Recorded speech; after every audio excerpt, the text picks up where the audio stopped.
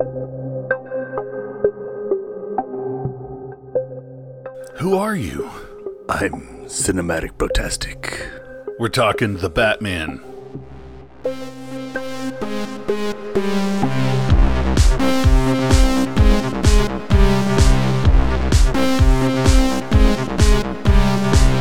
Hi, welcome back to Cinematic Brotastic. I'm Andrew. And I'm Philip. And we're here to talk about The Batman starring Robert Pattinson. But The first, Batman starring Robert Pattinson. Did I say the? Well, I was just being devil's advocate. You said the, I said the. Sure. Anyways, we're going to talk about The Batman, but before that,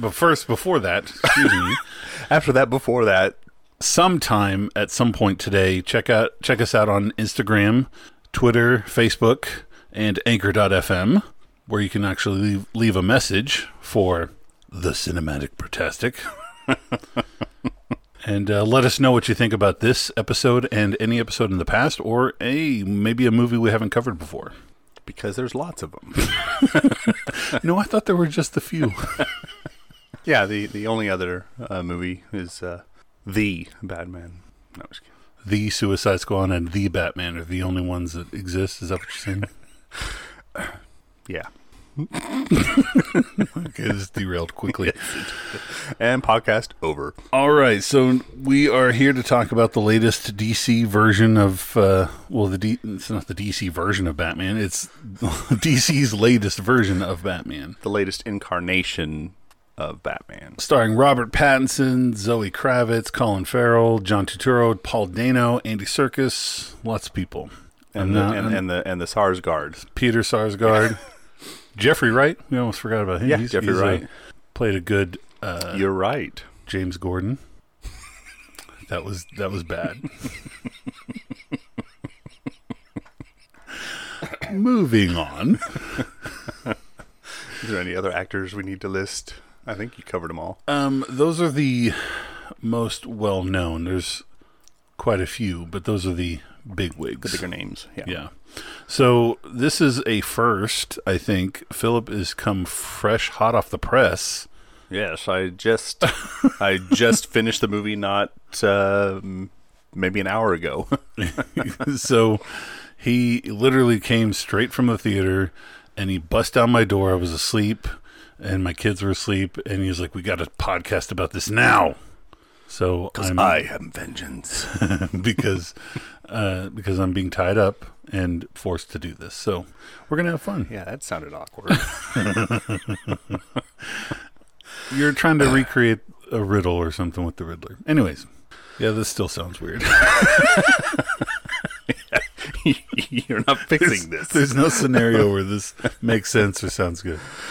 So this is, I think, for me at least, Robert Pattinson is still, he's making big strides away from me associating him with glittery vampires. Yes. That is quite a feat for him to accomplish. But yeah, I think he's doing so pretty well. He's, I feel like both he and Kristen Stewart are kind of, they did it.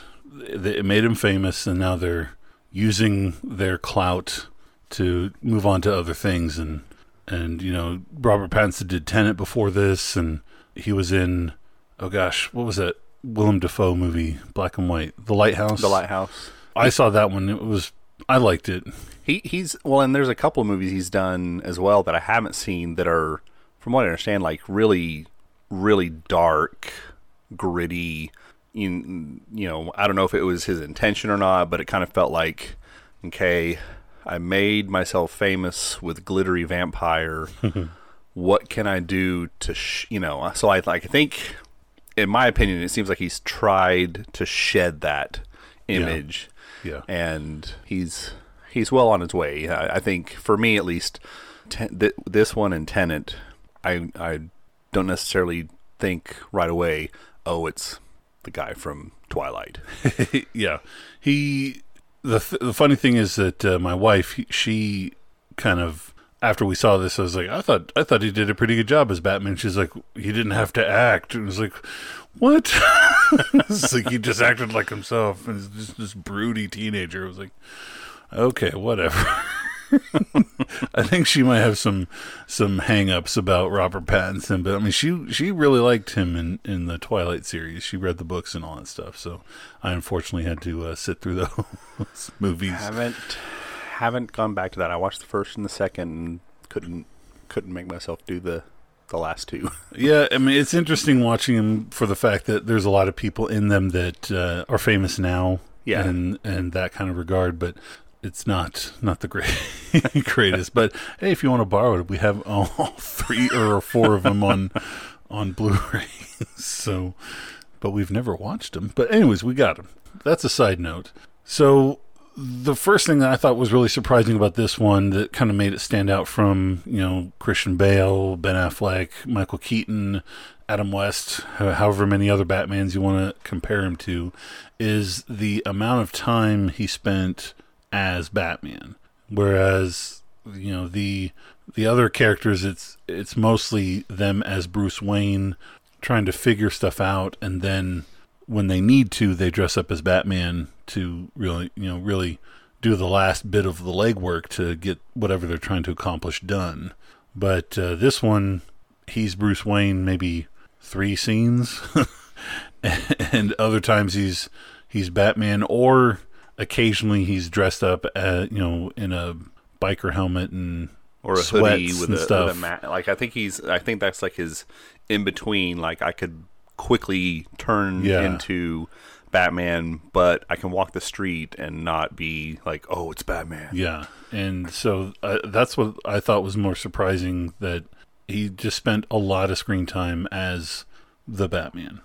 Well, and with that, the entire movie is pretty much takes place at night too. There's the scenes that do take place during the day are at like dawn or dusk, or it's very heavily overcast. The weather it's raining. I think it's raining the almost entire all the time. movie. Yeah, that was something that I noticed, was just that it was always at nighttime, and I think that goes along with your assessment of like he was Batman for most of the movie, and very rarely did we see him in the Bruce Wayne alter ego. And it kind of struck home, like when it really dawned on me that like he was Batman a lot, was when close towards the end, when he's speaking with Paul Dano's Riddler after he's been caught and is in Arkham. Is it Arkham? Okay. Yeah. It says on his jumper suit, Arkham State Hospital. Okay, so he's in a the typical glass conversation room where people speak with inmates kind of thing from prison, and the Riddler he's dressed as Batman in the prison, and Riddler says, "This is your true face," and it kind of dawned on me that he's the whole argument about Superman is the interesting thing about him is that Clark Kent is the alter ego, I guess. Superman is Kal-El, he's the super alien being, but he puts on a costume to fit in, and that's the kind of different, what makes him different from other superheroes, because usually it's the mild-mannered person, then he puts on a costume and goes out and fights crime. But it kind of made that the same for Batman as well, in at least for this movie, in this rendition of it, that Bruce Wayne isn't who he is, it's Batman. And when he can't be Batman, he puts Bruce Wayne on for a little bit, kind of as a mask, and I thought that was pretty interesting. Well, and even they make it known in the movie that even as Bruce Wayne, he's a recluse. Yeah, like when he goes out to the services for the mayor, and everybody's like, "Oh my gosh, Bruce Wayne!" Like, even Carmine Falcone's like the one man that is more reclusive than I am, and so it's and I think that explains, kind of goes into that. Like, obviously, if he is being Batman, if that's kind of at this point in this movie's timeline is his primary, like that, his alter ego is Bruce Wayne. He's sleeping during the day, which is why he's being reclusive, because he's obviously he's staying out and being Batman 90% of the time of his life. Yeah. I really liked how, the way the movie opened, it showed the bat signal, and he had kind of a monologue going, talking about how, he obviously can't be everywhere at once, but he was able to successfully create a persona that, create the fear that he might be in the shadows. And so I really liked how they showed like 4 or 5 different, thugs and bank robberies and whatnot, and they're all doing their thing, and then they all stop for a moment and they notice the dark alley where you can't see anything. They notice that dark corner in the at the edge of the building and that kind of stuff, and making it to where Batman could walk out of that at any moment. And then of course that last thug they show, he actually does walk out of that dark crevice in I think it's a subway. And I really liked how just kind of it showed you the fear and made you feel the kind of the uneasiness of whenever the bat signal goes up, because they did that in some of the other movies where like the bat signal would make criminals a little bit wary. I think in the Christopher Nolan version, they would see the bat signals like, oh man, we got to get out of here. And it was just like, how is the Batman going to know right where your crime is? Like, there's no way, especially if it's a small crime. But this one kind of made it feel like it made me understand more what it means to be fearful that, okay, the Batman could show up at any point. I agree. I thought that same thing, the way that they used the shadow, like, each criminal stopped and looked. For me as a viewer, I've watched all the previous Batman movies, a lot of the Batman cartoons, and they all have that like, oh, it's the bat signal that instills the fear. But this one really, for me as a viewer, I was like, it's not the bat signal. It's the looking into the dark. And like, I really felt for the first time, okay, that's what they mean by he instills fear in the bad guys. And just the way it longed, because you didn't know, like, he's going to pop out of one of these. But even as an audience, you don't know which one. Yeah. And it really gave me that sense of like, man, that makes me understand that, like, he says he can't be everywhere at once, but he's made it to where if you're out there at night doing bad, not that the bad signal makes you think, oh, is Batman around the corner? It's, there's a dark place over here and I don't know if he's there. Mm-hmm. This movie had, like you said at the beginning, we had quite a list of actors playing in this. We had Zoë Kravitz playing Catwoman or Selena Kyle, Jeffrey Wright as James Gordon, not quite commissioner yet, Colin Farrell, Paul Dano, but the surprise was Peter Sarsgaard and John Turturro. I don't think they're even shown at all in any of the trailers, and they definitely aren't mentioned by name in any of the list of like marketing, the marketing or whatnot. I mean, they might be on a poster or whatnot, but I don't really pay a whole lot of attention to posters. But even then, they probably just had Robert Pattinson, Colin Farrell, and Zoe Kravitz because they're the big names for it. And so it was kind of a surprise to see them in it. But I think the biggest surprise was Colin Farrell, and I even leaned over to my wife. I think she probably knew he was in it, but she doesn't follow it like we do. Yeah, when Penguin shows up, the first scene, I leaned over to her and I said, "That's Colin Farrell." And she's like, "No, it's not." Yeah. I was like, it doesn't look like him at all or sound like him, but that's Colin Farrell. Even knowing that was Colin Farrell, I was. It's still hard to believe. I was like looking to see, can I tell if that's, and I couldn't. Like, there wasn't any, sometimes in heavy makeup, you can tell who the actor is behind the makeup. In this one, I couldn't tell, and obviously is he Irish? Yeah, he's Irish. He's got a thick Irish accent. A lot of actors can cover up their accents, but yeah, it was crazy how transformative he was able to take that role. And I mean, obviously the makeup, I can only imagine the makeup helped in his creation of that character and being able to transform into that. It obviously did, and I wouldn't be surprised if this movie goes up for some kind of special effects makeup or something award, because like we said, it doesn't look like him. But the other thing is that it doesn't look like a thin guy in a fat suit either. Right. And if we didn't know it was Colin Farrell, and I'm sure there's a lot of people out there, they would probably just think, oh, that's just some guy who's got kind of a scarred face, and just think it's some new actor. And, because I kind of try to think of the first movie that comes to my mind, and I haven't seen this one, but I think it's called something about the life of Tammy Faye or something with Jessica Chastain. Oh, yeah. Playing the evangelist.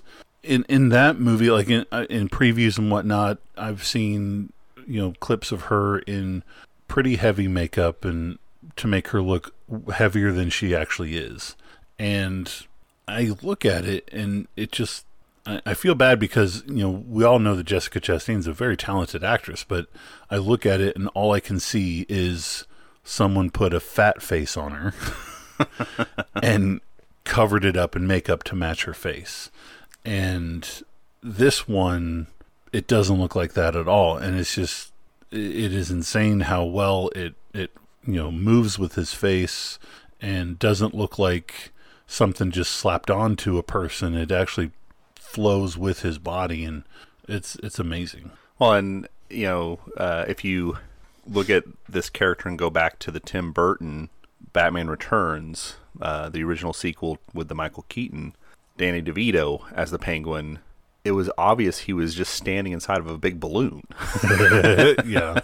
When I originally saw it, it was one of the points of the movie where I'm like, I think it was one of the reasons why I didn't care for it as much.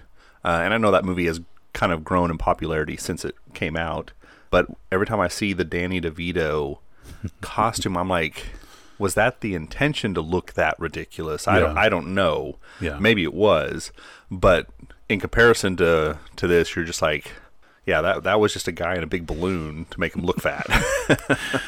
On a side note, did you see the Circle Cinema posted a video? It was somebody found a clip of some kid that was like on not Maury Povich, but like Sally Jesse Raphael or something, complaining about Batman Returns.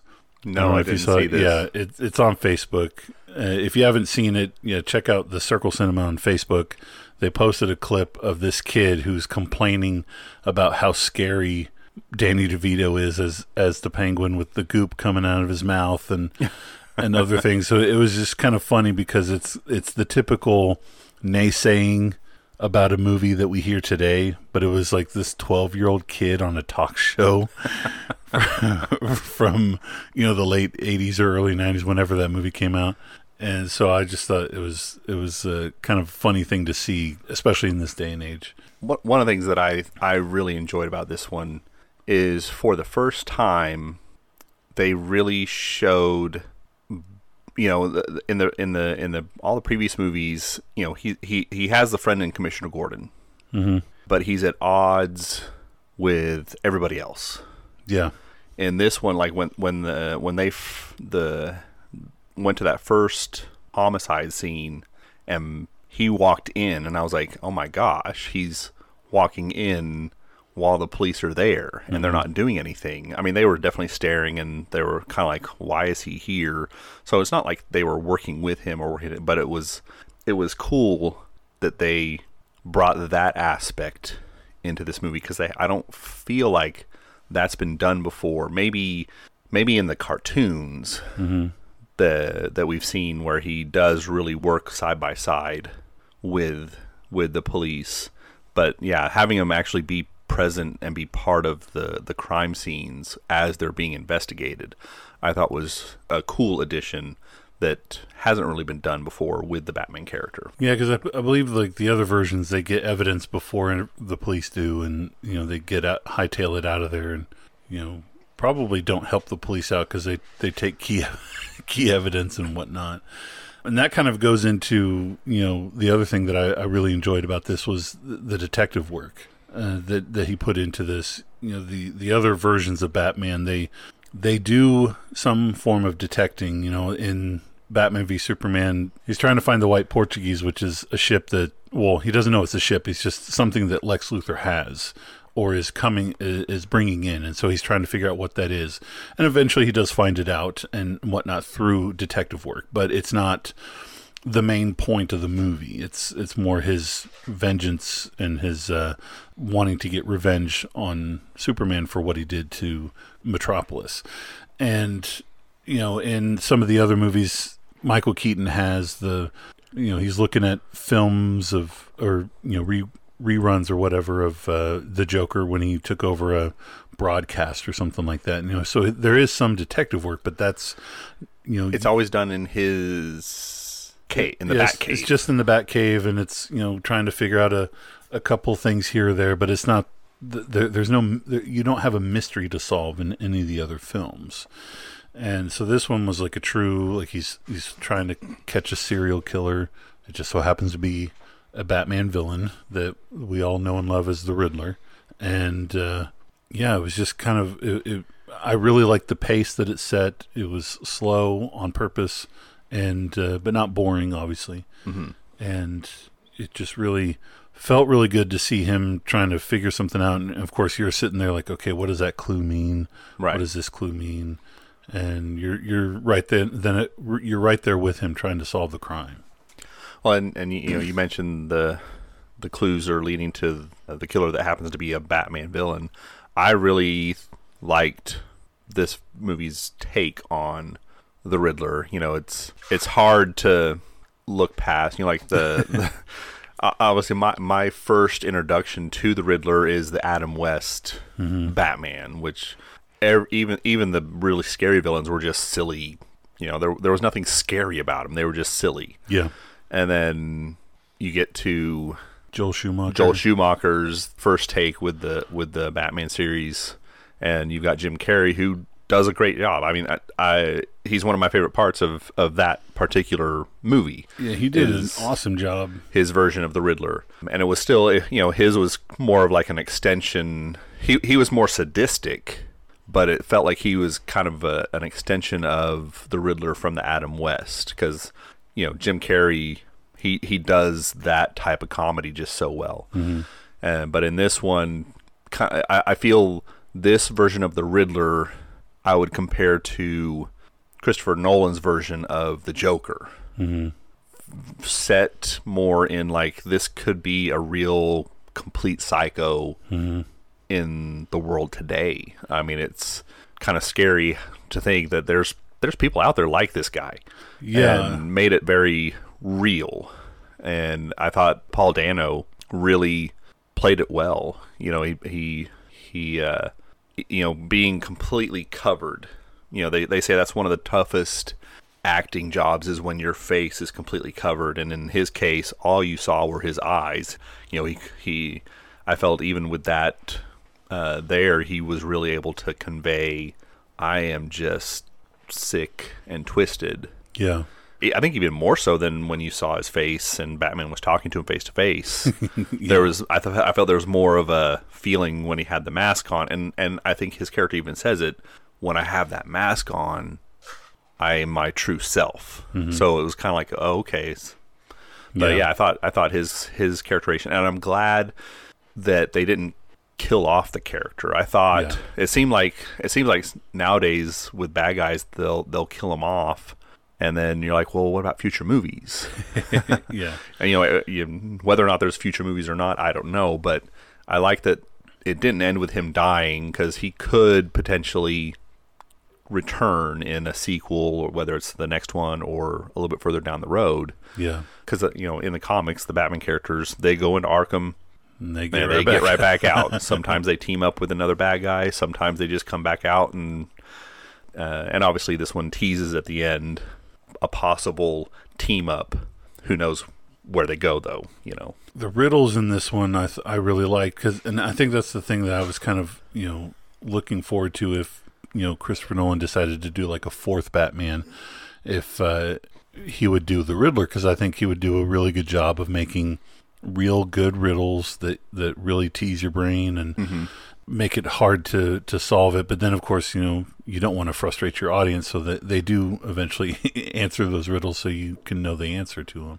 But I I really was kind of hoping that he would do a fourth one because I wanted that version of the Riddler, and I feel like this one did that. Not to say that this is a Christopher Nolan-esque Batman, but it is, grounded in reality, like Christopher Nolan's version, maybe even more so. More so, and a lot more dark. Yeah, because in Christopher Nolan's version, there's still a lot of fantastical stuff, and they go a little over the top with some of the technology, but it's not like completely unbelievable. But it's not technology that at least we have at the at the moment or whatnot. But most of the technology, with the exception of a couple things in this one, were things that seemed real and believable and whatnot. But the riddles I really liked, especially, I don't know why, but for the one where the answer was to check out a website. I forget what the riddle was, but the answer was URL or something, or URL, yeah, something like that. But rat URL rata, yeah, and Ratalata or something like that. Yeah, I don't know why, but for some reason that little clue right there, that they couldn't, you're going on this clue and you think, oh, this is the answer, and they kidnap the penguin and they're interrogating and whatnot, and then they think for a second after kind of beating up on him a little bit, and they're like URL website, and I was like, oh my gosh, that's I never would have gotten wouldn't have crossed your mind and that kind of stuff, and so I really liked, there's more than one of those in the movie. But, compared to, the riddles of the Joel Schumacher one where they're like, I have numbers on my face, but they don't go higher than 13. What am I?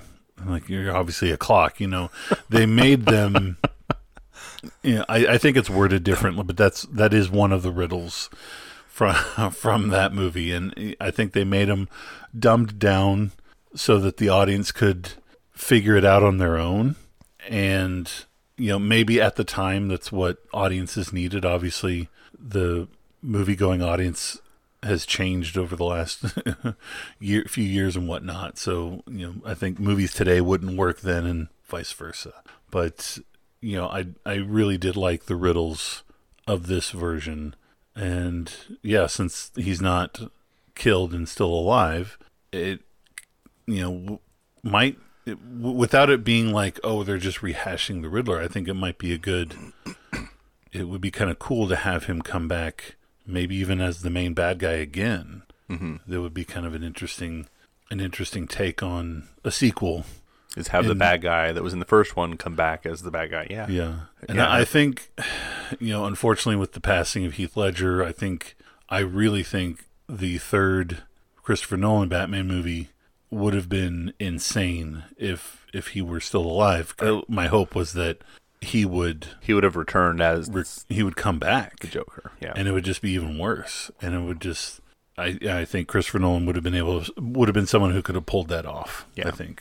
Speaking of the villains or the bad guys, the Penguin is kind of a prominent character in this movie, and he's definitely a bad guy. But I thought it was interesting how every time they tried to pin something on him, he flipped it on him. And it wasn't like a, haha, I tricked you. It was a, I haven't done anything. Because when they track him down with the riddle, the URL, Ratalata, they originally solve it thinking that the penguin is the rat. And he's actually the one that makes them realize they had interpreted it wrong. Mm-hmm. And he's like, what are you guys doing? I didn't do anything. I mean, he's definitely done some bad stuff. He's not innocent by any means. But I thought it was interesting how every time they tried to say he's the bad guy, he had a legitimate reason as to, I do bad things, but not what you're saying I'm doing, not what you're coming after me for. I didn't do that. Yeah. And then obviously they show him at the end with his monologue of, people start reaching for power and they focus in on him. And I'm just curious though to see where do they go, because they're doing a Penguin TV show. I don't know if you're aware of this.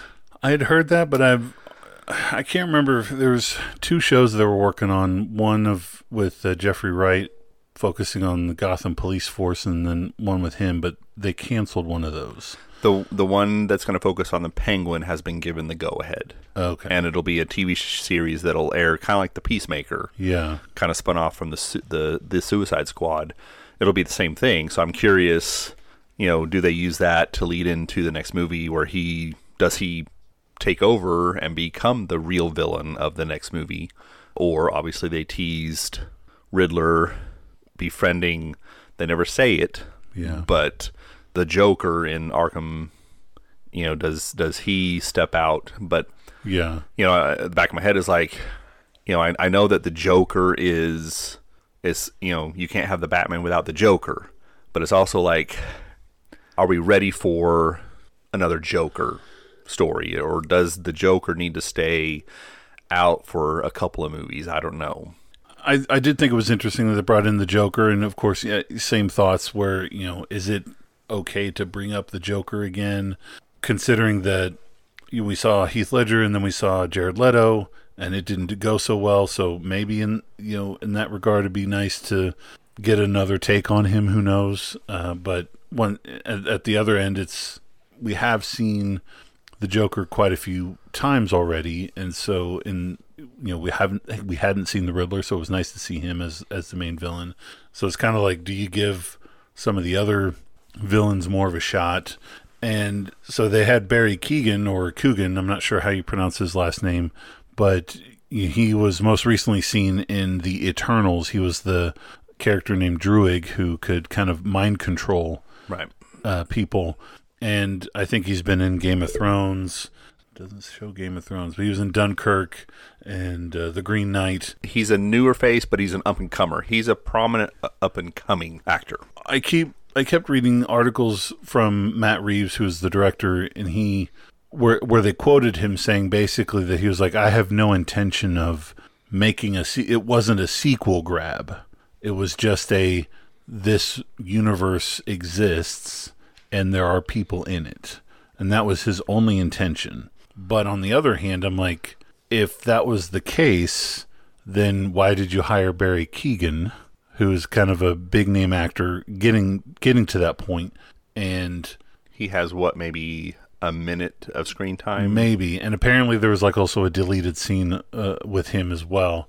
And so I feel like, I don't know, if I were a big name actor, up and coming actor, I'm not sure if I would commit to that unless there was the potential for more appearances later. Well, and what you see in the movie, if he's not involved, if they do move forward with the Joker and he's not the actor that they hire for the Joker, it wouldn't be a big deal, because because like I said, until you pointed out who it was, I had no idea, because I didn't look for his name in the credits. The average movie-going audience would probably not recognize, nor would they care if they hired somebody else. But I think it was just people like you and me that read up on all the articles we can about these movies. It would be awkward. Yeah, it does. Now that I know who the actor was, it does. It's like, if I'm an up and comer, yeah. And who knows? Maybe he's just really good friends with Matt Reeves, and he's just like, yeah, I'll do this for you. And people have done that. So it's not to say that that's not the case. And it would be interesting to see what his version of the Joker would be. But, I also do kind of think that it would be nice to see other versions of, or not other versions, but other villains that haven't been explored to get their chance. Especially in this version, this down to earth, more grittier than the last gritty version. I also liked this version of Alfred. I felt like he was portrayed a little bit different. Obviously in the Michael Keaton, he is portrayed as a butler. He's very much a butler. Mm-hmm. Michael Caine in the Christopher Nolan version, he's more like a father figure, not really a butler. But I feel like in this one, he's just kind of, I'm in charge of this house. But he wasn't like a butler, so to speak. Yeah, he just kind of maintained the property and maintained the manor, and I guess that's the same thing. But he didn't really support him. Right. That was the difference, I think. All the others, at some point, Alfred, opens the Batcave for him, or I think in the Michael Caine version, there's one point where he picks up somebody with his car. Like he drives a Rolls Royce somewhere and picks Rachel up or something. Yeah. Takes her somewhere. And because he needs to go out and do some crime fighting, and then Jeremy Irons is just right there and there. He's Cretan Tech, and so they're all supporting him. They all have their doubts and their concerns, but they're in the thick of it with him, not saying no, and they're enabling. But this one, he doesn't not completely support him, but he's basically like, you got to stop doing this, and he doesn't straight up help him out so much. So that was kind of an interesting take on Alfred. Usually he's just right there behind him, supporting him, but this one was just a retired, RAF or British Forces operative or something that that had, it wasn't like he wasn't like a ex-assassin kind of person that just happened to be a butler, but he was just he served. When he helped him with the code breaking, I almost felt like he was just like, I already finished the crossword puzzle from the paper, so I was like, I just wanted something to do. It wasn't like I want to help him. It was like I finished my crossword puzzle. I'll work on this. Yeah. If I had any gripe, I didn't care for Catwoman's mask.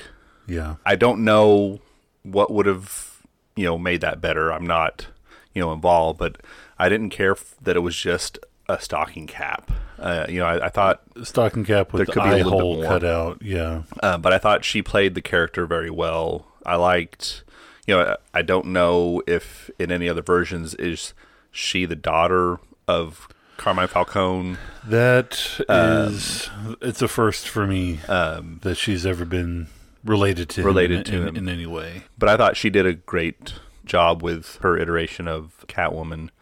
Yeah, I thought her retroactive relationship to Carmine Falcone was that aspect of it made her, walk in the fence aspect of her character more believable and more justifiable in my book. Right. It made sense why she was doing the bad things that she was doing, but she also was like only doing them because she felt like she had to, and was in backed up into a corner, and was just trying to get out of it. And so she wasn't being a bad person per se, but she was just going the wrong way about trying to right a wrong. And so that made her not a bad guy, but she wasn't a good person either. And I really like that versus, Anne Hathaway's version of Catwoman. She's just, they just kind of established her as a pickpocket, a thief, and she just happened to get involved with Batman in some way, shape, or form. And right. And obviously she wasn't trying to kill Batman, but she got in with the wrong crowd. And so it was good at the time, but like now that this version's out, I'm like, that one wasn't so good, so good anymore. Well, and the way that they showed her struggle there towards the end, when she had the police officer on the top of the building, and her like, I want to kill him. And he was like, no, you don't want to cross that line. And she almost does. Like she does kick him off. Right. Thankfully, Batman's there to stop him from falling all the way. So she do it did knowing cross the line that Batman would save him? Was that I know he's going to save him, but this will allow me to get a head start. Yeah. Because her intention was, I don't know, I think her intention was to kill him, but she was like, I'll settle for, I know he'll be saved because I want to go kill Falcone. Yeah. I think the last thing that I want to get into a little bit depth, I think you kind of touched on it. The movie puts a time frame that he's been the Batman persona for 2 years. And I really liked how he was like, I've been doing this for 2 years. He's been journaling about it, and he's been using the journals as a kind of a grade of, am I making a difference? And I liked how he was like, I it was almost like if I don't make a difference in a certain amount of time, I'm not going to do this. I'm not going to play this role of the Batman. But having it set kind of within, it's, 2 years is a long time. Yeah. But it also, they really show that he's still kind of in that infant stage. Yeah. When he jumped off the top of the building, he jumped up to the edge, and there was a hesitation of like, whoa, this is really high up. Yeah. And then I thought the way he transitioned to the glider suit, again, it wasn't a fantastical suit. It wasn't over the top. It was just like, well, it's just a parachuter's wingsuit. I mean it wasn't that he grabbed his wings and all of a sudden he flew. Yeah. I liked how it was grounded in reality, and like that seems more believable. But I also liked how he looked like he almost died. Yeah. In trying to fly down to the bottom, when he released his parachute and got caught on the bridge. I went and saw this with a friend of mine he's a huge Batman fan, and he made the comment of like, he's not as polished as he is in the other movies. And I'm like, no. Yeah. And I liked how they showed that. It's he's been working at it for 2 years, but I feel like in the next movie it'll be interesting to see, do they progress and show him a little more polished? Yeah. Does he have a little bit more tech? And if he does, hopefully it's still grounded in a more reality of this really could work. My kind of final thought, the thing that I really enjoyed about this was kind of in the final act where the flood is happening and they're in the entertainment center place, and all the water's coming in, and there's some parts of the building are collapsing and whatnot, and he's saving the people from drowning. And I don't know why. Obviously, Batman is, in the Christopher Nolan one, he took an atomic bomb or some type of a bomb away from the city, so he saved the city in that way. But you don't really see Batman saving people. It's mostly just he's going after bad people, and in the crosshairs are people that he likes. Vicky Vale, Nicole Kidman's character, and Rachel, I guess, from the Nolan films.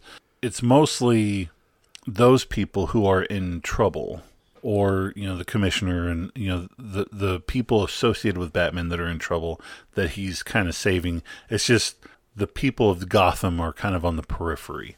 But this one, he actually saved you see him saving physically the people of Gotham, and he's leading those people out from under the rafters that have fallen, and wading through chest high water with the flare, and just that imagery was just really cool. And especially him like helping special forces help airlift people off the roof. And I just thought it was weird. It was kind of funny and weird. I was thinking of, in the mind of the special forces guy, he's there in fatigues and a helmet, and he's getting people on a helicopter, and there's this guy in a leather suit that's just helping him out. It's like, who is this guy? Well, it kind of juxtaposes at the beginning. He saves that guy in the subway, and after he knocks out all the bad guys, he looks at the guy that was being attacked, and the guy's response was, "Don't hurt me." And it was like I'm scared of you too. Yeah. And I think some of the dialogue he's narrating over that part of the movie, and he's talking about how it's he's presented himself as vengeance. I don't know. Does anybody call him Batman? If anybody calls him Batman, it's not very often. Obviously, the cards are made out to Batman, but he refers to himself as vengeance, and even a couple other people refer to him as vengeance. Yeah, I can't remember. But it was kind of cool to see. He goes over and he's reaching out his hand, and at first, like the people that they show, they don't want to, even though they're not trapped, they're not stuck, but they're kind of holding on to scaffolding that's in the water. They're not wanting to accept his hand, and then they're afraid to. And then he grabs the little boy that kind of there from the beginning, takes his hand, and then there at the end when he takes the girl to the stretcher, he's like, I need to become not just a symbol of fear, but a symbol of hope. So I think you can probably tell from listening to this episode how many tickets we're going to give this Batman. I give it 2 tickets. I would have gladly have gone to see this with you today, but just it wouldn't work out. And I'm sure you would also like to see it a second time. Yes, I would give this one 2 tickets. It's a good for DC movies. It's a positive move forward. The only bad thing about it is it's not part of the universe, so to speak. Yeah, and the universe struggles, but their standalones that they're doing right now, I feel, are overshadowing the universe that they've set up. You know, the Joker, I think was a fantastic film. This, I think, has established itself as this is a great film, but they're not expanding as far as like they're not part of the larger DC universe. Yeah. And I kind of thought toward the end of the movie when I think he and Selena Kyle are kind of going their separate ways, and she's like, come with me. I'm going to Bloodhaven. She's going to go to Bloodhaven, and, come with me and we could, have a life together and, do good there or something like that. And during that scene, I had thought in the back of my head, I don't think Superman would work in this universe. And if they did introduce Superman, it would be not so much like Ben Affleck's version where he's trying to kill Superman or whatever. I feel like the only way they could really do it is if you don't hire an actor necessarily to play Superman like on screen with lines and whatnot. It would be a character off in the distance, like, oh, there's the, Superman flying over or something, like kind of you see him from the third person, I guess. You never see a first person view. You never see him talking to anybody. It's always, that character off in the distance. And I think that's really the only way you could do Superman in that regard. But I don't know if that makes any sense or not. But it was, I think it the way it shines is being by itself. I don't know if they'll have a sequel. It's obviously gotten enough money to get a sequel. I think it's the second highest grossing movie in a while behind Spider-Man. And the director has said that he wants to do a sequel, but he's also said if there is a sequel and if I'm involved, he said I'm not in this to make a sequel right now to be like, hey, let's just get on top of and ride the coattails. He's like, I want to take some time before I do a sequel to kind of let I think that's where some franchises do get in trouble. Is the first one's hugely successful, they're like, we got to get the next one out as fast as possible. And they don't do as well because they were so quickly rushed. And he's like, if I'm going to be involved with the sequel, I want to do it right and take time to do it. Whatever he plans to do, I hope they try to introduce a Robin. I think that would be kind of I know it's a weird way to go, and it's kind of a hard story to put in there because Robin was invented at a time when they put kids in with these heroes or whatever, and nowadays it's totally inappropriate to have a child come with you. But maybe if they made him like a 16-year-old or a 17-year-old, somebody that technically needs to have some kind of legal guardian or something, but he's still close enough to being an adult that he can kind of do that kind of stuff. Well, they did that in Batman Forever when they introduced Chris O'Donnell. Yeah, but Chris O'Donnell didn't look like a teenager, But I don't think he was supposed to be a teenager. He was an older. Yeah, but it's been a while since I've seen that one. I don't know. I thought about that because she mentioned she's going to Bloodhaven, and I'm like, to me, that Bloodhaven I associate with Nightwing. Yeah, which is what Robin turns into. And so I was like, I think kind of what your analogy of Superman, does Superman work in this universe? I don't know if Robin works in this universe, but a Nightwing could. And I mean, they would have to kind of, redo his story. Yeah. I don't think the Robin character works, but who knows? If they can do it and pull it off, I'd be all for it. Well, what did you think? Did you enjoy The Batman, or were you too intimidated by the 3-hour runtime? Let us know on Facebook, Twitter, Instagram, and Anchor.fm. And until next time, we'll see you at the movies. Well, if the movie was 3 hours, can't we go a little bit longer? Okay, fine. Don't forget to check your ticket stubs.